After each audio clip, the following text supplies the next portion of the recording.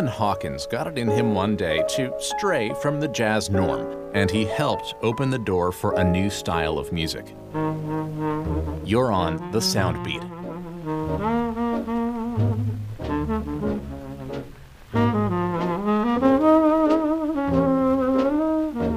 Hawkins played tenor sax, which wasn't really recognized as a jazz instrument until he made it one. Body and Soul, heard here from 1939, signaled a stylistic change in jazz. The improvisation throughout the song simply hadn't been recorded in the genre. The end result? Bebop, a form of jazz dependent on improvisation and a snappy pace.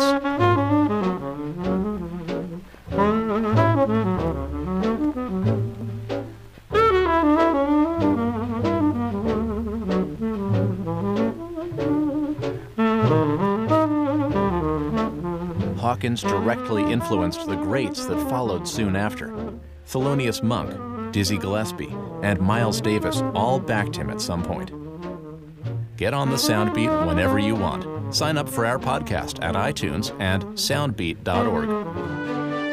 Soundbeat is produced at the Belfer Audio Archive, Syracuse University Library. I'm Brett Barry.